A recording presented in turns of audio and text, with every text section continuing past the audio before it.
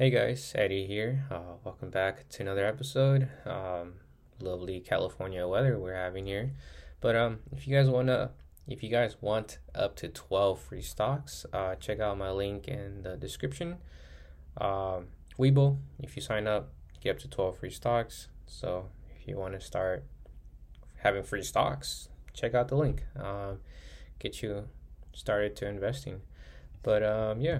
Now, this episode on waking up early does not make you successful. Isn't that some shit to hear? For the longest time, I thought waking up early meant having success or getting to success quicker.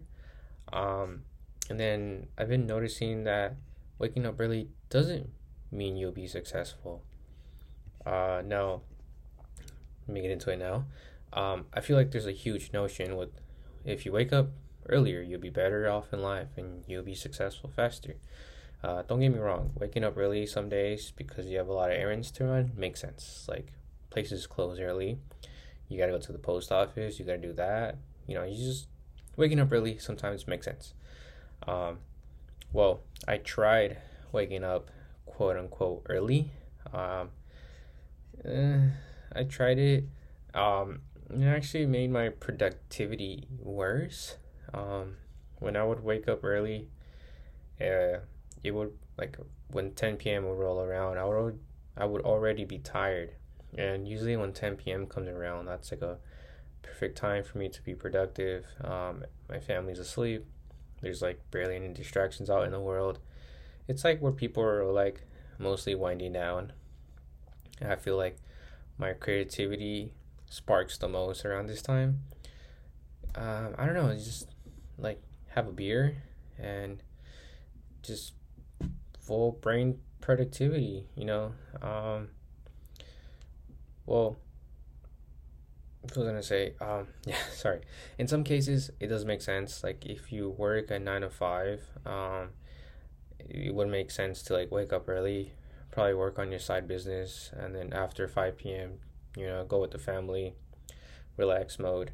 So, I'm not saying that waking up early won't make you successful. Wait, well, it doesn't guarantee you being successful, but in some cases, waking up early is a must for some people. But I'm saying what I discovered waking up early does not really make you successful.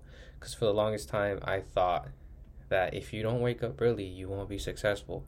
But I've been noticing that, like, nah, like, find the time where you're productive and just maximize on that time. Um, so for me, like I said, it's the nighttime. I am a person that I'm very involved. I'm not very involved. I have more friends that are way more involved than me. But I like looking at stocks. I like looking at the charts. I like keeping up with crypto. And I live in the West Coast. So I live in California. The stock market, it's on the East Coast, New York time. So they're like, what is it? 3 hours ahead. So like in the morning, I would prefer to be keeping up with stocks.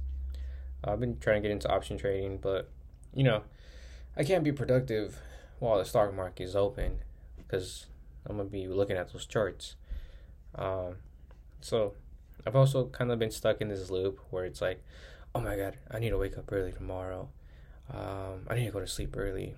But now I've noticed that like I've been bashing myself to wake up early, but now I kind of feel a lot better myself that I don't really need to bash myself to wake up early.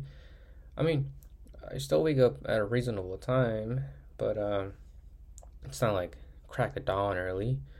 Um, yeah, so that's kind of like my little rant. Waking up early does not really mean you'll be successful. Just find that time that you're very productive in the day. Like, actually, like take a week for example, and just notice which time of the day you're most productive. Are you most productive in the morning, in the afternoon, at night, in the evening, and whatever that time slot is? Just don't let anyone get in the way of that time slot.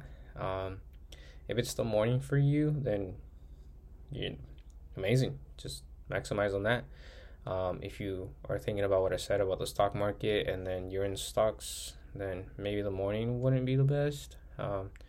But yeah, that's all I got for you guys today. Hope you guys enjoy this episode.